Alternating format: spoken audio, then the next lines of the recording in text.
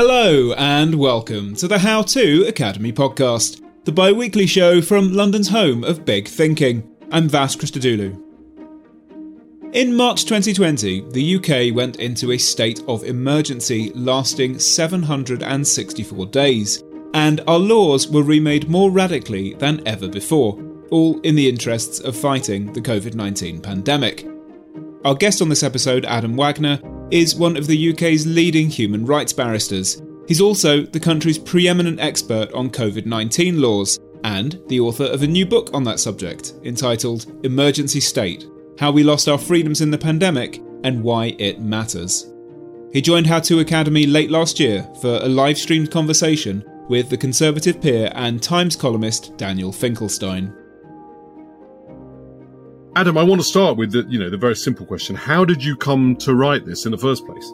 Well, over the course of the pandemic, I spent a huge amount of time trying to understand what was going on in terms of the law, which became a huge part of what was going on for everyone, because we all had to understand these almost unbelievable laws that were arising practically every day, locking us into our houses, telling us whether we could worship, who we could hug, whether we could walk down the streets, things that we wouldn't have imagined would have happened before. So I spent really 2 years of my life dealing with this and also working on a lot of different cases involving COVID-19 and human rights. And at the end of it, I just felt like nobody else had really paid as much attention as I had, I don't think, apart from the people who were writing the laws, to the twists and turns of what was going on. Probably because I had, I don't know. I've sometimes felt a bit like the tortoise and the tortoise and the hare story, that in the end, I was the only one still plodding along, reading these things at 2 a.m. when they arrived. So I felt like I had to tell that story. If I didn't tell that story, then no one else would be able to tell it, was my worry. So that's why I decided to write the book. Give us an understanding of the title. You've got this arresting title, Emergency State, and you distinguish between that and a state of emergency. Yes, I wanted to come up with a framework for describing this transition that I think a state goes through to deal with an emergency, a real emergency, not like a sort of, we deal with lots of crises. I think that's different. We seem to be in crises all the time, but emergencies, I think, are very rare. And they are, existential emergencies, if I put it like that. Things like wars, huge economic shocks, terrorism, and of course, pandemics. And I've been thinking about this for a long time anyway, because it's just one of my sort of thought processes in the background of my life and my work has been how to understand how human behavior and the state itself changes when we're threatened. And I think that's what I call the emergency state, is the state, the way the state rearranges itself to deal with the crisis, deal with the emergency. And you can, there's a big advantage to this happening, the obvious advantage, which is the state takes on a huge amount of power that it wouldn't ordinarily have, or the government or whoever's in control of things, to rearrange everything to deal with the existential threat. And that will be, if it's a war, that will be transferring resources across from really important things to the current most and only really important thing, which is fighting the threat.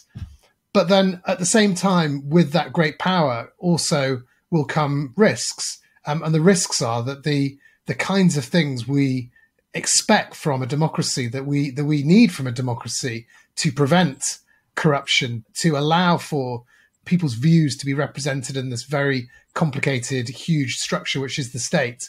A lot of those things will be diminished.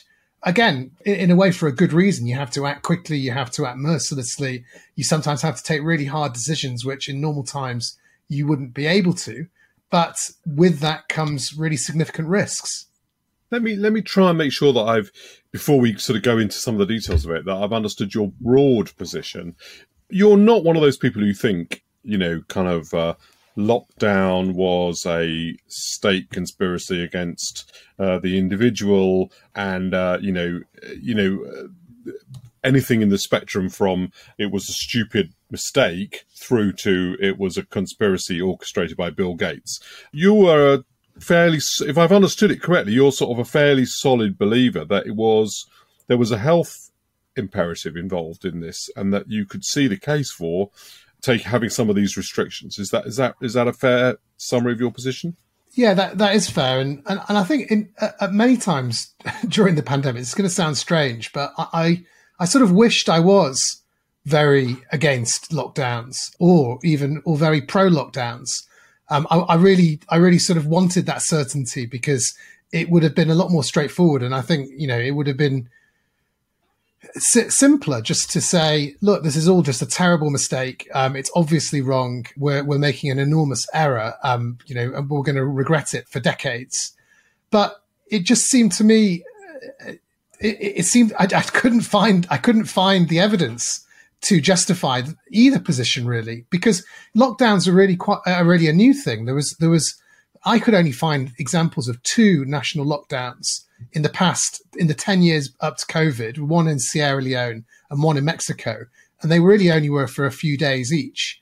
It was only when China, in Wuhan, locked down the entire city in February 2020 that really was the first example of lockdowns.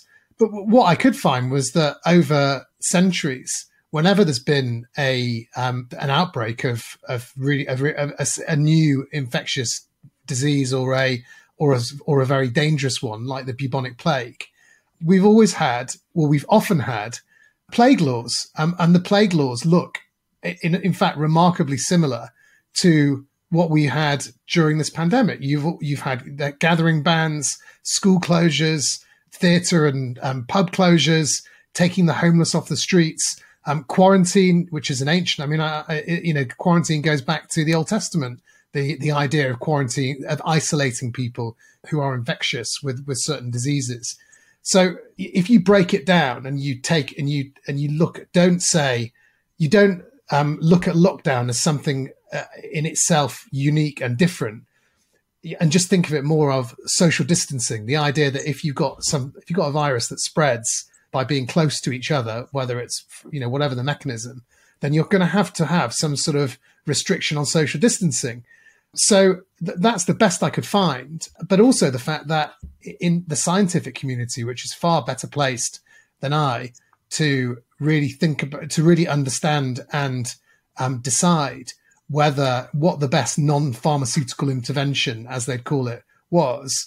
I think that they were not universally, but in certainly a relative consensus that there had to be, while there was no vaccine, while there wasn't a real understanding, there was no palliatives, no way of actually treating COVID-19, let alone vaccinating against it. While that was all going on and it was spreading like wildfire and it was killing a lot of people, you had to have some sort of enforced social distancing.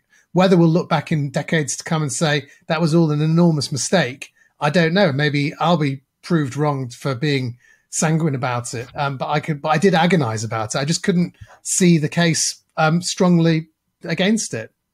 From that starting point, obviously there is a tension between the individual civil liberties to, go about your daily business and the protection of everyone else from you spreading a disease. How does a society go about sensibly making a decision about how to balance those things? And do you feel that we did go about it sensibly? Well, I think that those decisions are, that they are very, very, very, very difficult. Obviously, I doubt there's any more difficult decisions that a politician will ever have to make than deciding effectively, in some way, deciding between who will live and who will die. To an extent, because they're actually, when you break it down, what are you actually deciding? You're deciding whether to prioritize people's getting on with their everyday lives, with the potential complete breakdown of the National Health Service, just from a UK perspective. So you are really making life or death decisions. So I think that the starting point has to be, in a democracy, that it's the elected representatives that make those decisions in the structured way, whatever the structure allows within that state. I think that's quite obviously has to be a national decision, or at least a close to national decision.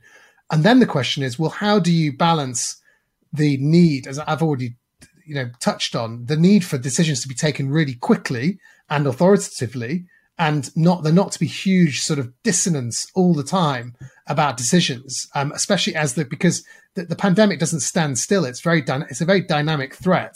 It's going up, it's going down. We all saw the charts and the statistics, and we all became obsessed with them. The R rate. What's the R rate today? What's the ratio between deaths and cases, and all of those difficult figures. So you have to be making those decisions pretty quickly. But then I think, particularly as it went on, and my book covers over 2 years, you have to start incorporating some sort of democratic consensus or democratic buy-in. Otherwise, you can legitimately be accused. And I make the accusation of taking the emergency powers and not giving them back in time enough for in the right amount of time. That's the sort of criticism I make. Well, let's. One of the things your book does particularly well is explain just how, for instance, almost right at the beginning of the book, it goes into how the implementation of restrictions often preceded the passing of the relevant law. Take us through a little bit of that. I'll give people have to read it, buy it, and read it to capture this in full. But give us a flavour of it. Yes. So there were, I counted 109 laws that made not just the lockdowns, but the lockdowns, gathering restrictions. When I talk about lockdowns, I mean people not being allowed to leave the home without a reasonable excuse. There were 3 lockdown periods during the 2 years I look at during the pandemic. So lockdowns, gathering restrictions, self-isolation rules, compulsory face coverings, travel restrictions, hotel quarantine, COVID passes. There was this whole sort of bevy of laws. There were 109 of them over 2 years, so roughly one every week over those 2 years. So each of those laws every single one of those laws was brought in by a statutory instrument under the Public Health Control of Disease Act 1984. And that contains really vast emergency powers, which allowed that law to come into force as Matt Hancock signed the bottom of the piece of paper that the law was on, and wouldn't need to then go to Parliament for another 4 weeks.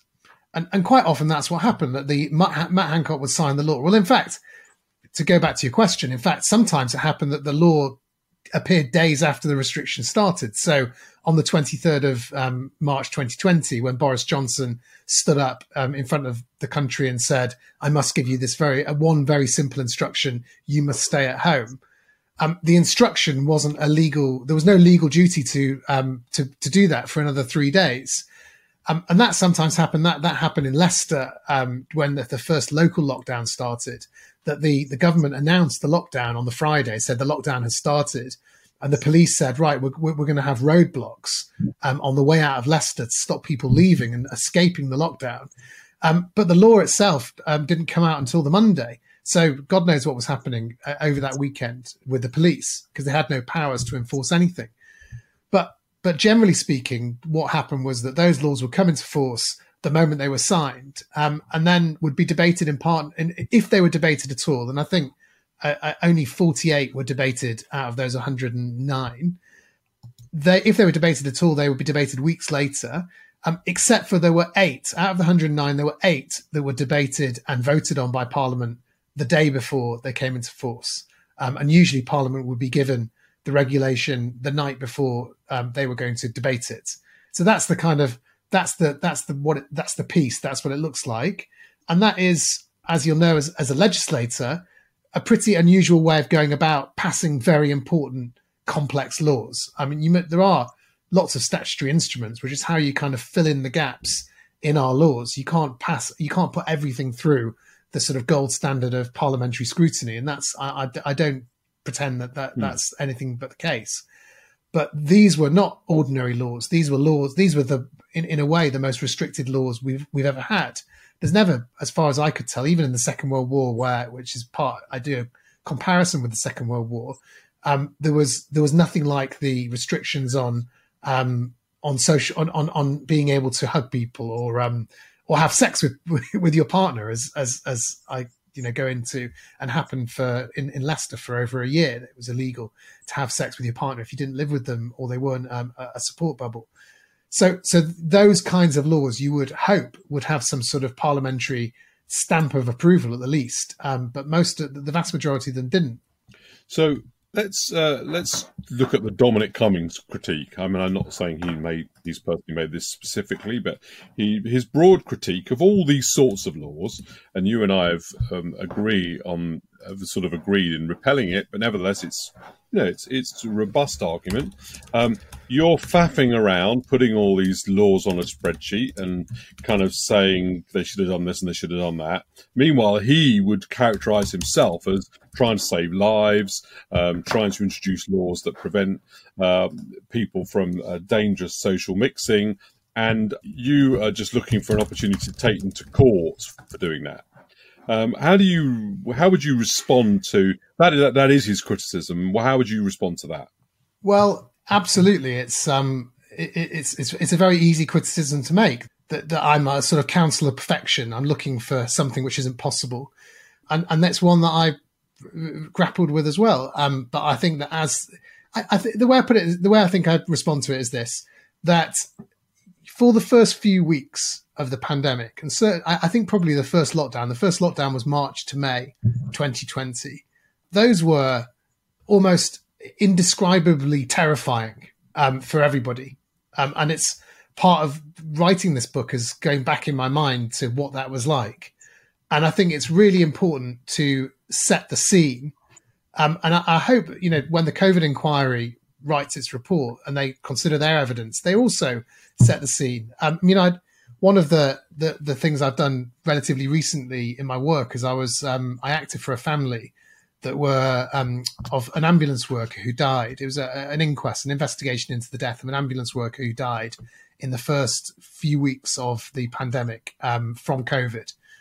And a number of his medical colleagues gave evidence, and they just spoke about what it was like in those first few weeks in March 2020 in the wards and in the hospitals as this sort of, everybody knew it was coming, and then it came very slowly, and then it was everywhere all at once.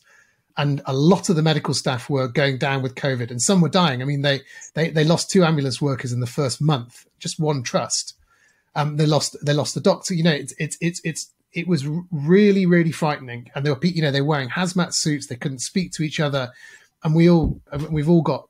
I'm sure everybody has those kind of experiences and memories, some more directly than others. And during that time, and also politically, at the same time, Boris Johnson himself nearly died from COVID. Half the cabinet got COVID at that same time. And so this excuses a lot in those first few weeks. But I think as things went on, and we came into the summer of 2020, and then there was a lot longer lead-in, and it wasn't our first rodeo in terms of dealing with restrictions. I think as things went on, it became less and less justifiable that, first of all, the laws themselves just received. I mean, not a single law was amended by a single word because they couldn't be amended.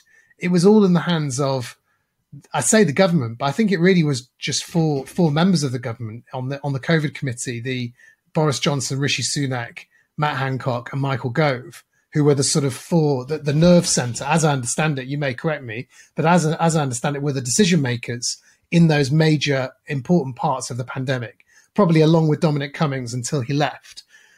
And I think that the advantage of that is that they could effectively make quick decisions, although whether they did make quick decisions, that I don't know.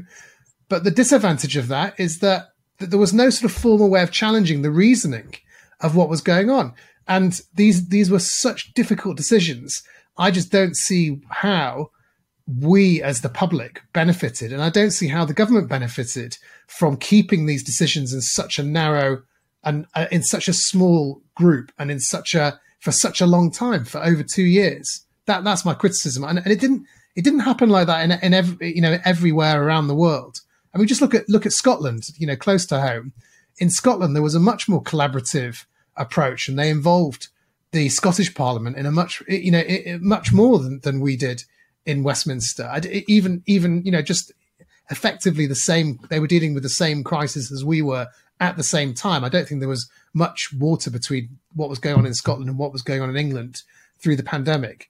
So I think that critique, is not the only critique, and it may not be the when the COVID inquiry reports, maybe they'll say that was all very important. That was important, but what was much more important was the decisions they were making. Some of them were right, some of them were wrong.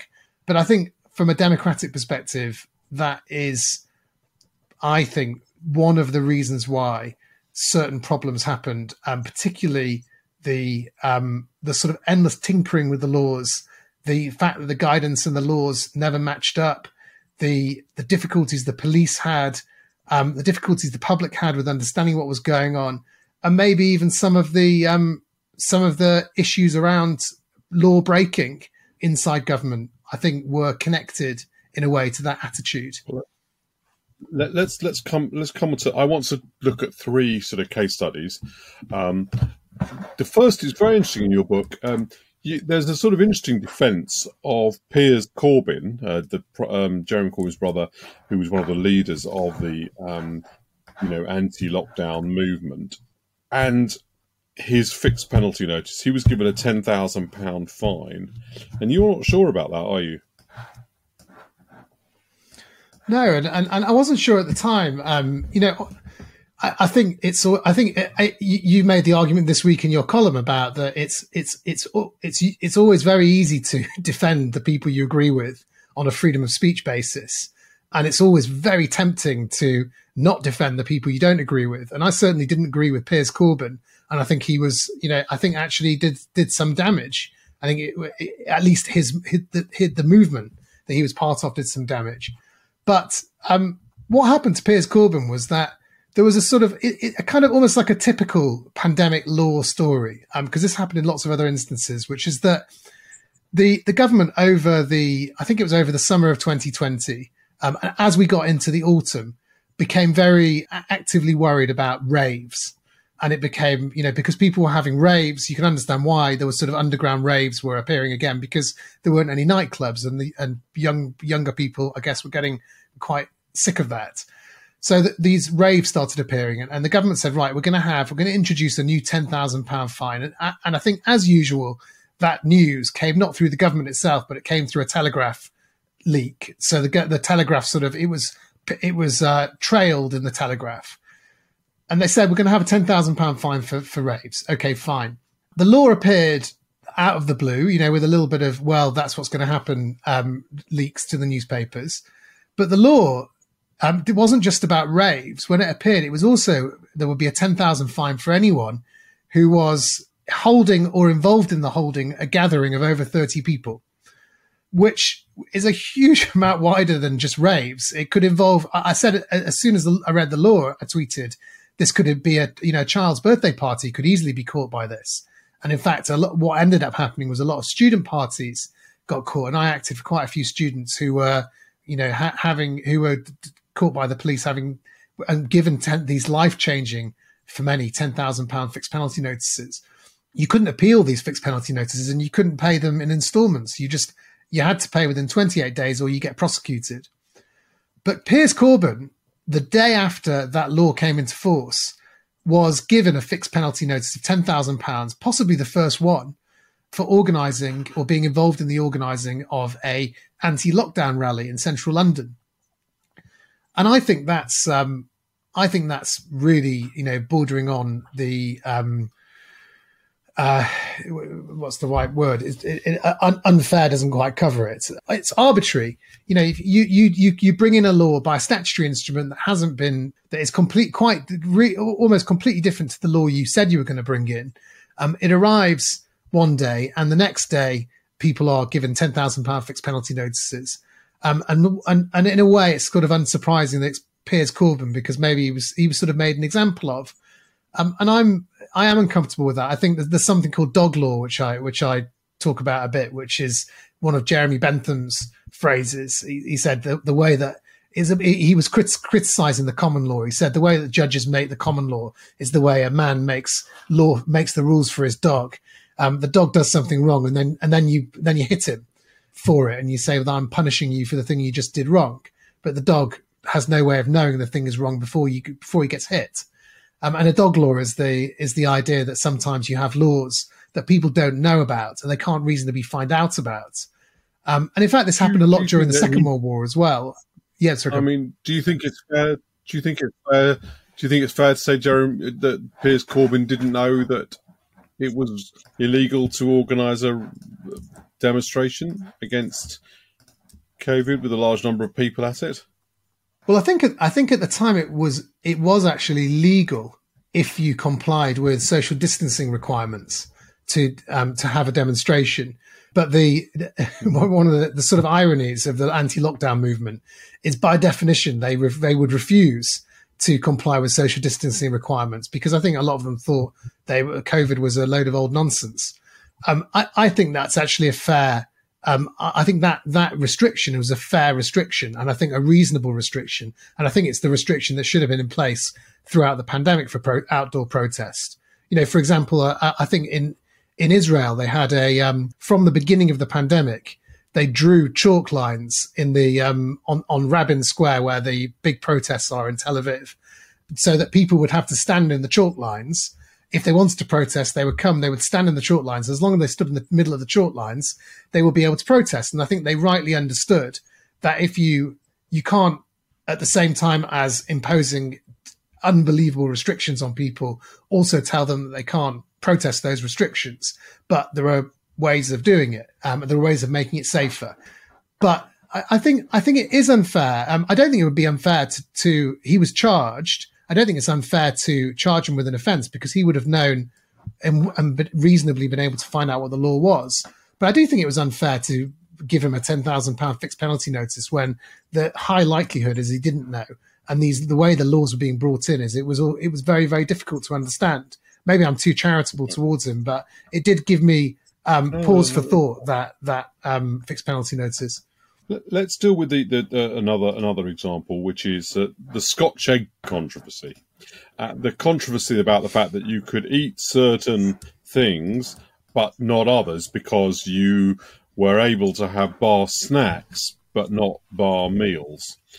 Was this, in your opinion, an example of absurdly ill-defined laws, or, as I'm afraid I argued myself, an inevitable consequence of any law, because there will always be a line between the what is a meal and what is not a meal if you want to ban meals, unless you say all food, and then that will get you into some other political row. So what did you feel about that row? Well, this was the substantial meal. You couldn't serve a substantial meal. So the question was, is a Scotch egg a substantial meal? There was an interesting article around that time, I remember, in the New Yorker, about the restrictions that were in place in New York. They were every sort of borough had a different set of rules, and exactly the same thing was going on there with bars and restaurants. They were really struggling to, all of the what's enclosed and what's outside, what's inside, what's a meal, what's the drink. I think we get this in law all the time. Obviously, one of the classic law student questions is a Jaffa cake a cake or a biscuit, which was a famous VAT law case, and it ended up being I always forget. I think it's a cake because a cake, as a cake gets older, it gets softer. And as a biscuit gets older, it gets harder. That was the ultimate sort of Solomonic, if that's the right word, outcome the court went for. But I think the problem with the COVID restrictions and what we saw was that at the beginning they were 11 pages long, 11 pages of law. That was the first lockdown, was gathering restrictions, business closures, and lockdown. It was all in 11 pages. But by the time you're talking about, which I think was in the 3 tiers, there was over 120 pages of law, because they just massively expanded it. All these exceptions were added, sort of exception after exception, and they became, they became very micromanagey. And I totally understood why they became micromanagey, because the government wanted to try and incorporate people's concerns. So, people said, well, I need childcare. How can I have I need childcare. So they said, okay, fine, we'll allow you to leave the house for childcare groups.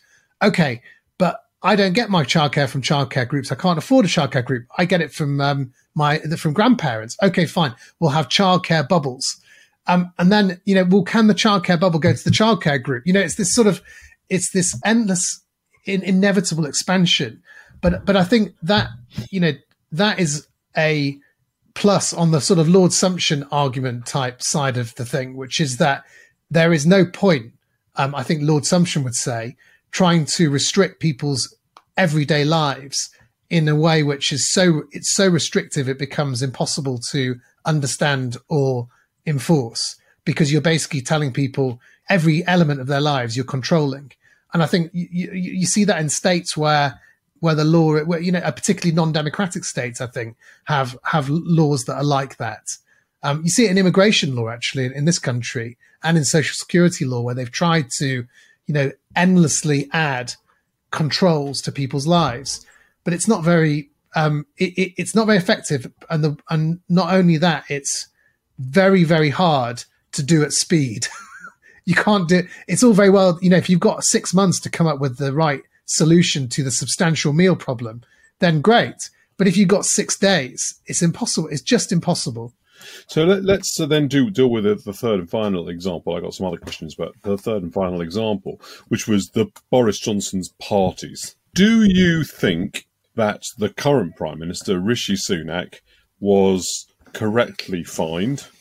And what was your reflection upon the decisions made about Downing Street's compliance with the law? Yeah, I think from what I understand, I think Rishi Sunak was definitely correctly given a fixed penalty notice. It's kind of an extraordinary addendum to what was going on through those 2 years, that there was this sort of these regular parties in Downing Street. It wasn't just here and there. It was over all 3 lockdowns. It was It was obviously a culture within Downing Street. It was just a way of operating. And it seemed to involve lots of people who you wouldn't normally expect to be doing those sorts of things, like the civil servants who were writing the rules. Like Boris Johnson, I don't think is a very rule respecting person. I mean, that's just his he's a bit of a maverick. That's his approach to life, I guess. So you would kind of expect him to be at a lockdown party. But there are lots of people who weren't. And I think it's really interesting to think why that happened and what was going on. The best I could figure out was that I think there was an element of thinking that they were working very, very hard. They were effectively in a unique position because they were having to be in the office. They were having to make these extremely difficult decisions, which I'm sure caused them a lot of sleepless nights and horror in a way. They didn't want to be making these decisions. And I think they just thought they were kind of outside of the usual rules. But why that led to them deciding to have, alcohol-fueled, pretty wild parties, I'll never really understand.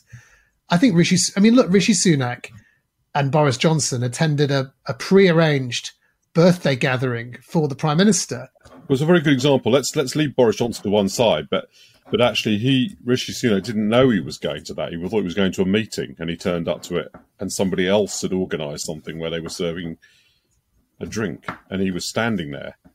So what is your view about how widespread was that? Because from a natural justice point of view, it was completely unjust, but from a legal point of view, it probably wasn't. And is that your view? Yeah, I think this is the way the police will have looked at it.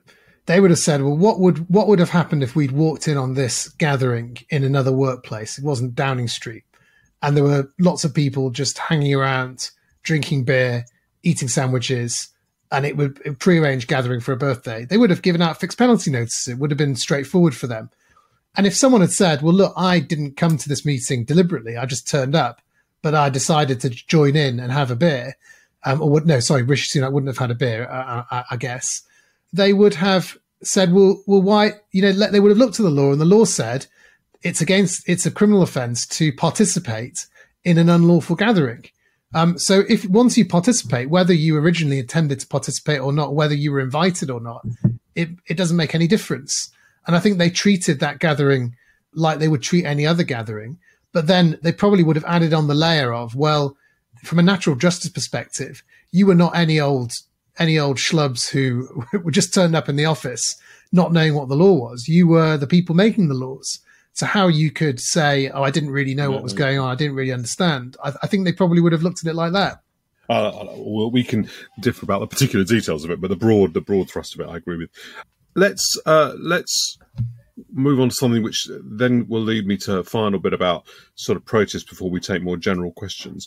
Lots of these laws required the police to make judgments. I mean, I'm watching the current Just Stop Oil protesters, and one of the judgments the police are trying to make the whole time is this an unreasonable piece of behaviour? And then the way that they're making that judgment is how disruptive is it, based on Supreme Court judgments and that sort of thing.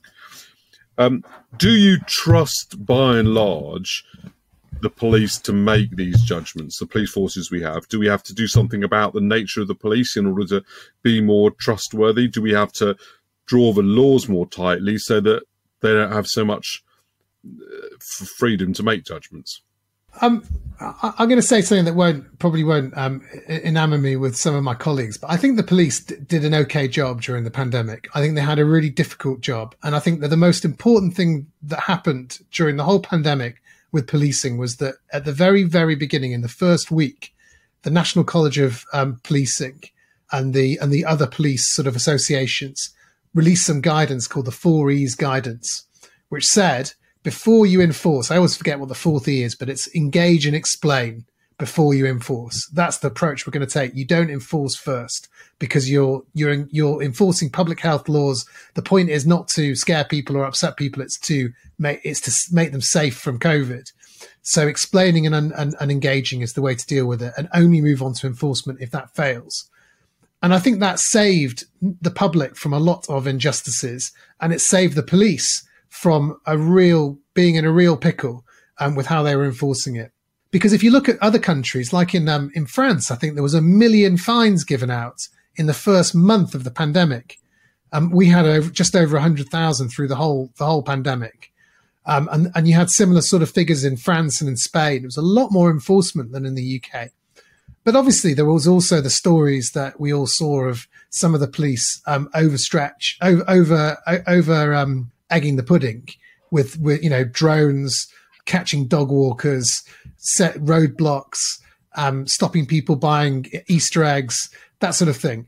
I think in a way that those sort of public scandals also helped the police and helped the public, because it helped the police understand where the line was, because it wasn't obvious to them where the line was. And I asked police to get in touch with me to tell me what how they were feeling. And I opened up my Twitter messages, and a lot of police contacted me and said, we're really struggling. We find it really difficult. We're worried. We're scared. We're members of the public. We get ill too. We're embarrassed to see how some police are behaving. We're worried that the bond of trust between the public and the police is fraying. They didn't want to be doing this task. And I think the Reclaim These Streets, the Sarah Everard vigil, and I acted for the people who organised that. I think that was a dark and a low point for the police. It's probably a low point for the police, in the past few years, not just the COVID pandemic.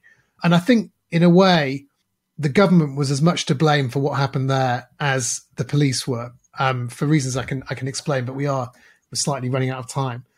Well, let's just deal with one question, which probably does divide. I'm very sympathetic to your whole approach, and almost everything you've said I've agreed with.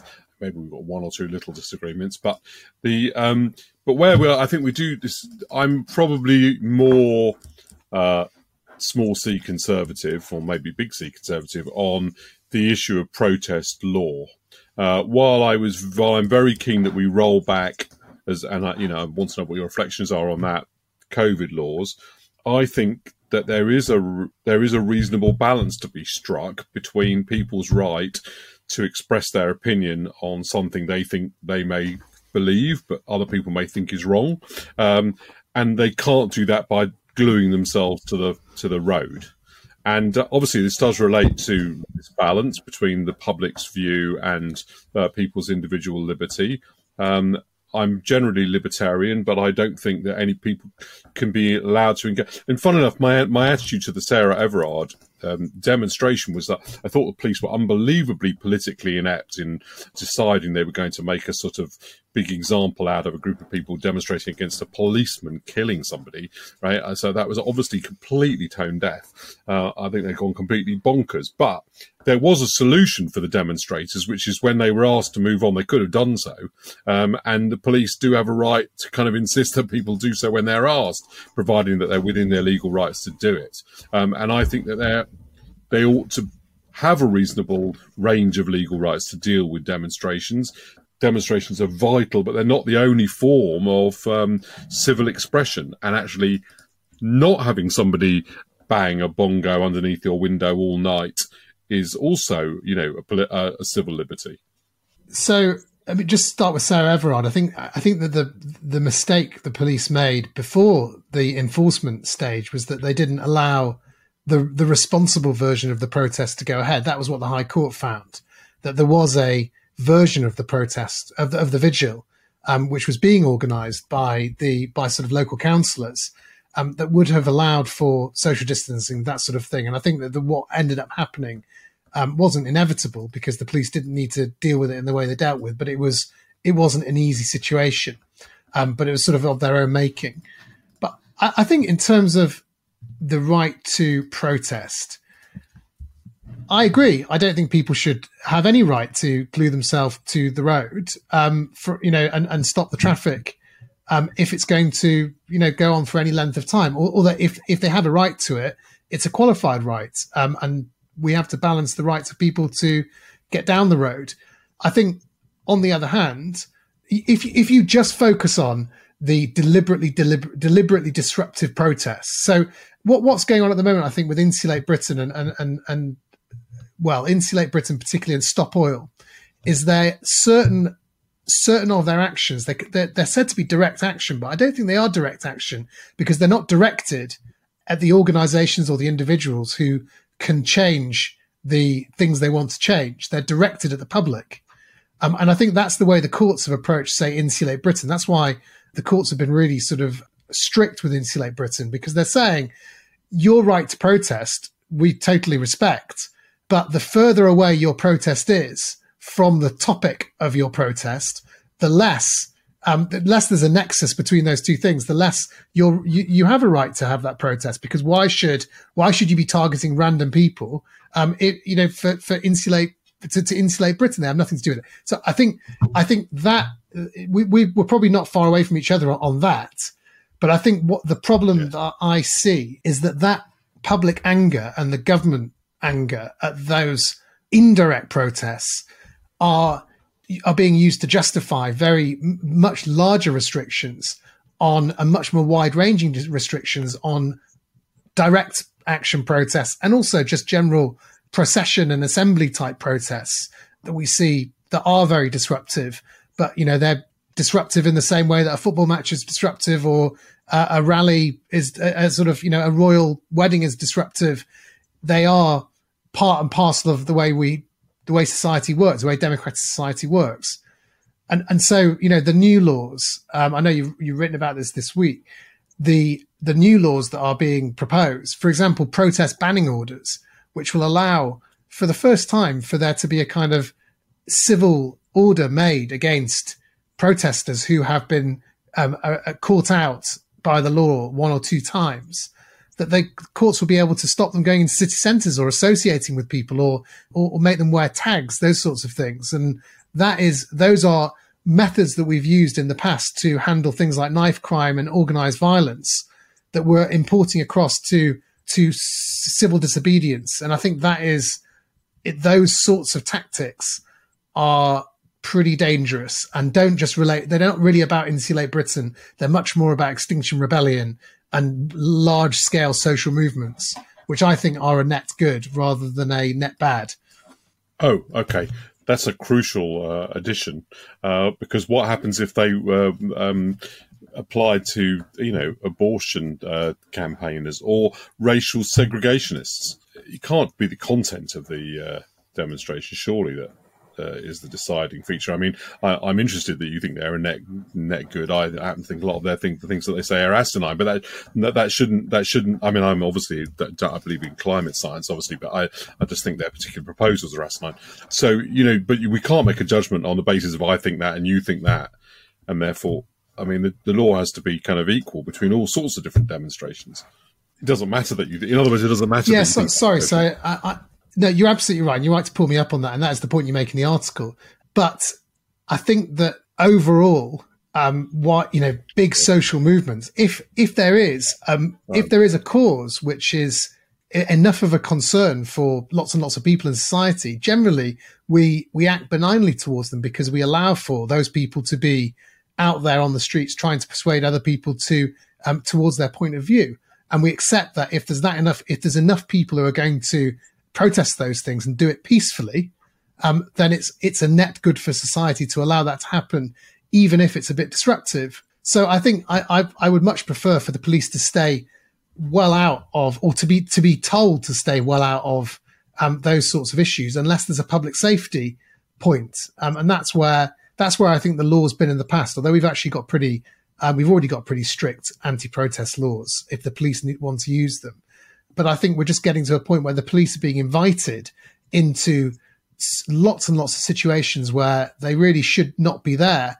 And it will only end up harming the relationship the police have with the rest of society, rather than helping manage public safety or stopping people gluing themselves to the road, which I think people will keep doing. It's already illegal to do that, and I think they will keep doing it. Okay, well, look, the truth is I could go on talking to you all day and all night because I find you a completely compelling and fascinating person to talk to, but it's not fair. So, Vaz, you have to come in now and ask some audience questions, which otherwise I'll use up all the time asking my own. Would you like to come in now and do that? Thank you, Adam. What you've said tonight is so vital. Another pandemic could easily happen again, and it could be worse. So what can we do now to ensure that we get the state of emergency right next time and stop government overreach? I don't pretend to have all the answers. And I think some of the issues which arose were in a way inevitable. But I think there are some quite straightforward fixes and some more complicated fixes. The straightforward one, I think, is making sure that our public health laws involve Parliament more, and it's interesting that the Civil Contingencies Act, which is where we usually go for emergency powers, rather than 28 days, makes sure that Parliament is involved within 7 days and allows Parliament to amend regulations. Why that wasn't included in the Public Health Act, I don't really know. I don't think the Public Health Act got much attention, actually, in 2008 when it was changed to bring in all the powers that were used during the pandemic. So I think those are pretty simple fixes, and I imagine that's what the COVID inquiry will recommend as well. I think more complicated, I would really like us to work towards some sort of codification of our constitution. And I say this in the context of the pandemic because I think that one of the things that codified constitutions do is they define states of emergency and they carefully limit emergency powers. And I think one of the disadvantages of our unwritten constitution, I know there are advantages and there would be disadvantages of having a codified constitution, and that's a bigger debate for another time. But I think one of the advantages is you could allow for emergency powers to be much more carefully controlled and also involve the courts in a more substantive way. And I think one of the things we haven't discussed is that I think the courts effectively stayed out of the picture. And I think in a way that was problematic because the courts are another route to scrutiny and, some sort of stricture over how laws are being made. And because Parliament wasn't playing its usual role, the courts said, well, this is all for Parliament, and then Parliament wasn't involved either. So in the end, it was just four guys in a room who were making the decisions, which I think is problematic for the reasons I've already discussed. Thank you. Related question. So you mentioned Scotland having a more legitimate and democratic approach. Are there any other countries whose response to the pandemic you admired, Sweden perhaps, and any others who failed with even more ridiculous and farcical legislation? The answer is I'm hoping if there's a second edition of the book that I'm going to do that work, and I haven't done the work yet, and I haven't properly looked at it. Not because I'm not interested, but just because to make a valid comparison, to make a sort of viable comparison, is not straightforward. Even just on the idea of lockdowns, the lockdowns in China were so different to the lockdowns in the United Kingdom that in a way they're barely comparable. You had drones enforcing lockdowns. You had people being shipped off people with symptoms of COVID being shipped off to internment centres. It really was a very, very different picture. So just as an example, I think you have to be quite careful about comparisons, but I want to do that work. I just haven't done it yet. Thank you. So another question. Is it actually possible to oppose government regulation if the government uses a national emergency as justification? I mean, the only thing that could have derailed any of these regulations was if Parliament voted them down, either the Commons or the Lords.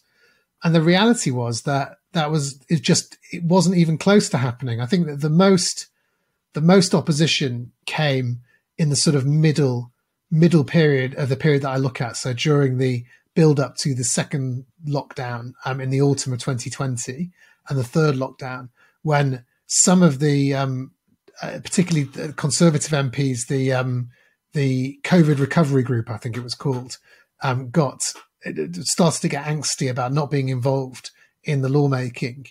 But it was never even close that a regulation would not be voted, get a majority, and if it got its majority, that was it. There was no way of amending.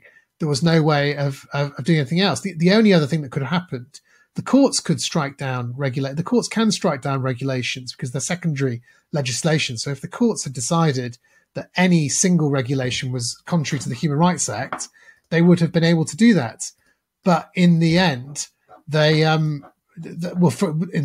towards the beginning, they said, well, this isn't a matter for us. We're not going to entertain these kinds of claims because it's for government to decide these complex issues of social policy, which people will think that's either that's right or it's wrong. But I think it did lose an opportunity, lost an opportunity to properly get to grip with these laws. Thank you. What can the government do to make amends to the people who had to follow the confusing and arbitrary laws, which government members themselves did not follow? Well, I think one thing that I'd suggest should happen is that all of the prosecutions should be reviewed. And at least the higher fixed penalty notices, the ones that were in the thousands of pounds, because I think a lot of the time the police got it. Well, I know a lot of the time the police got it wrong because they did the prosecuting themselves. And when the CPS reviewed at various points prosecutions under the COVID regulations, they found that about a third of them were wrongly prosecuted, which if you assume the same for fixed penalty notices, which actually have a much lower test for the police to be able to give them out, you could probably think that there would have been tens of thousands that were wrongly given out, which would include many sort of in the thousands of pounds. So I do think that I do think those should be reviewed. There were also amazingly, and I still can't believe this, that the thousands of the COVID prosecutions were done under the single justice procedure, which is usually used for sort of TV license type prosecutions, really simple ones. But what that means is the judge decides the case on the papers without any input from the defendant, and it's in a sort of room without the public attending. So I think that's also another reason to try and unpick some of those prosecutions. But I don't think there might be a moral case for doing something different because the politicians didn't follow the rules. But I don't think there's a legal case. I don't think it makes any difference at all. Do you think that the freedoms taken away from people were particularly difficult for certain social groups? And how can this be made fairer? I mean, for sure, the lockdowns were discriminatory on certainly on a racial basis. Now, I'm not saying that was done deliberately, but I look at some of the research in the book, and actually the research isn't that great. I tried really hard to find good quality research into this. It's not the highest quality, but what it effectively said, I think, if I could summarize it, is that lockdowns were more difficult for people in lower socioeconomic groups, and that tended to, because of racial disparities in terms of socioeconomic outcomes in the country, that they also affected certain racial groups more. And also because certain racial groups, if you remember from the beginning of the pandemic, there was a lot of talk about why were Southeast Asian people dying more from COVID than non-Southeast Asian people in the UK. And I think that where that got to, where that ended up in terms of the conclusion, was that it was to do with living conditions, that people living in sort of multi-generational houses where they couldn't socially distance, it was all very well being locked down, but the lockdown was actually exposing them to other people rather than protecting them from other people.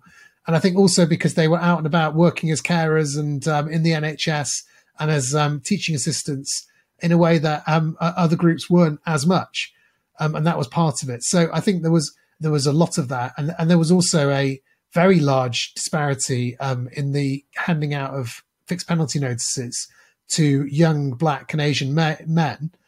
And I think that tracked pretty much exactly the usual disparity that there is to police enforcing the criminal law against certain racial groups and certain demographics. Why that is, why it tracked the same.